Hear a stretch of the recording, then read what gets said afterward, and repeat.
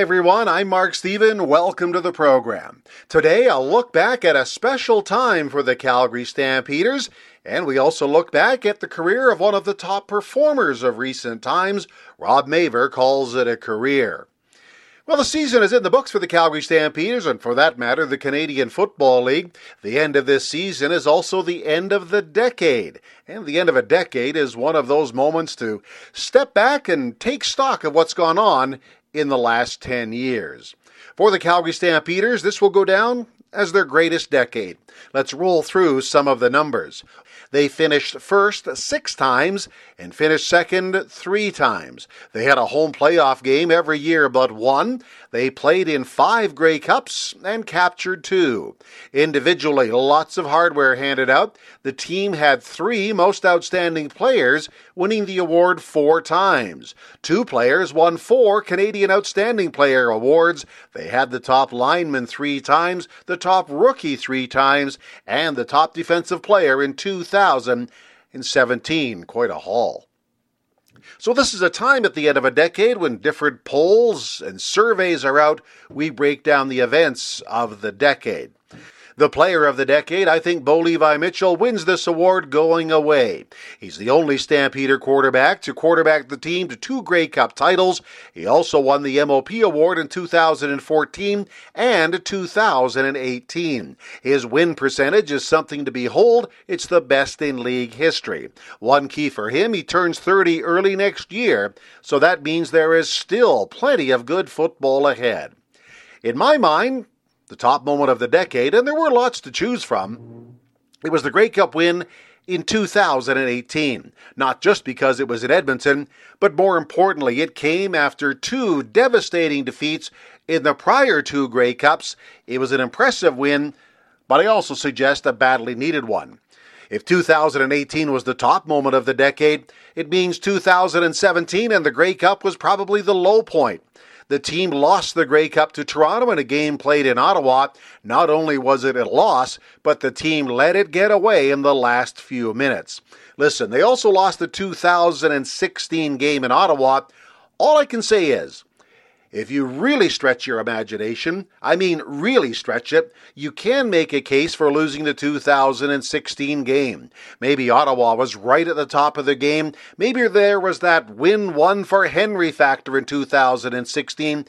So I can at least make a weak case for that game. I struggle to make a case for 2017. It was a tough day all around.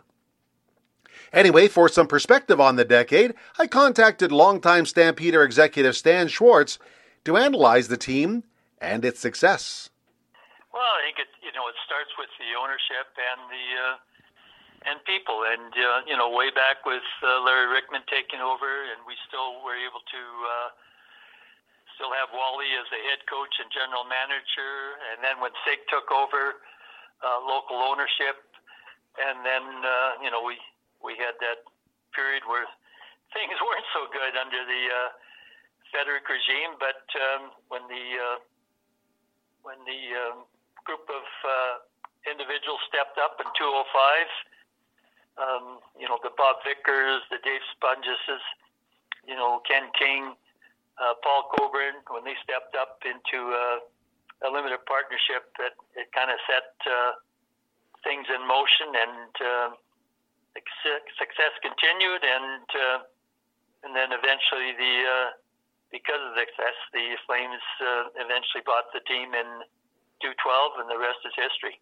Yeah, just maybe talk about that decision of the Calgary Sports and Entertainment Corporation to take it over. They have all their tenants down at the Saddle Dome, but I guess if you want to be involved in pro sports, you might as well go all the way, and that's what they did, taking the team over in 2012. And it certainly wasn't an aggressive takeover or anything else. I mean, basically in November of 2011, a couple of the owners indicated that because of their age, they were looking at selling their share in the club, in the limited partnership. And, of course, the first people that would have the option of purchasing that share would be the limited partners. And the Flames stepped up and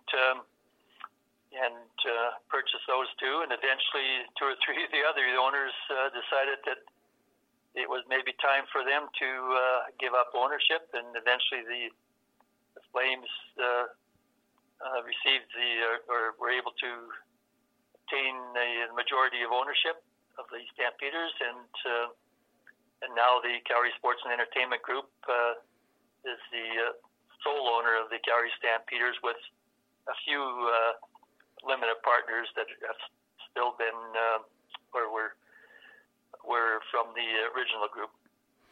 Well, it's good to see it's in stable local hands, and I think that's the key. Stan, on the field, it's been a very successful decade. 2 Grey Cups, could have even been more, but I just look it over, and I'd have to say that Bo Levi Mitchell was probably the most dominant player of the last 10 years. I don't know what your thoughts are, and just take us through what you think makes him so good, because you got to know him, of course, during your time with the club there. Well, no, Bo is certainly a special player, and he's the key for Stampeders' success, and winning a couple of Grey Cups, and also for his contributions to the Stampeders and the Canadian Football League, being recognized as the outstanding player on 2 separate occasions. He is the premier player in the CFL right now, and the Stampeders are certainly fortunate to have somebody of his caliber. And you mentioned just the success of the team. I guess as long as the ownership stays stable and John Huffnagel's around and Dave Dickinson and Bo, I guess, looks like good times ahead for the foreseeable future anyway. Well, no question. I think with the solid ownership and under the leadership of John Huffnagel and Dave Dickinson, and the on-field performance led by Bo, their success is certainly in the future. But one of the things that's really difficult for teams right now is because of the number of free agents that occur each year. So there's certainly a change in the names of players on each team, and that's certainly a challenge for John and Dave each year, and for any other executives in the CFL. One question we discussed 10 years ago, hope we aren't talking about it 10 years from now, but stadium issues, I guess that's going to be one of the challenges that the team is going to continue to face in the future going forward, isn't it?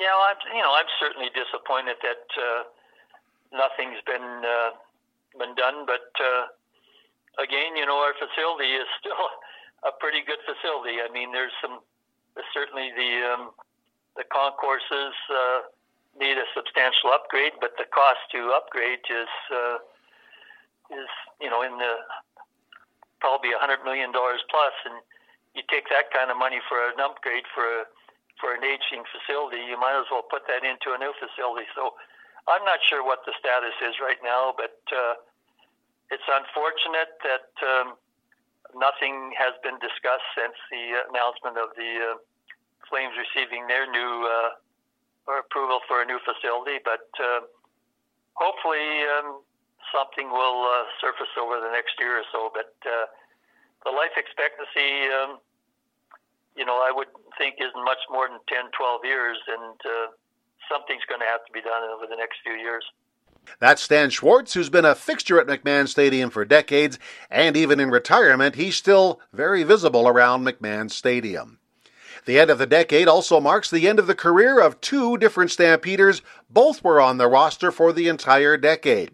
Defensive back Brandon Smith announced he was moving on late in the regular season. Then punter Rob Maver held a news conference to announce his departure. He arrived in 2010 as the Stampeders' first-round draft choice. I caught up with his coach, special teams coach Mark Killam, for analysis on Maver.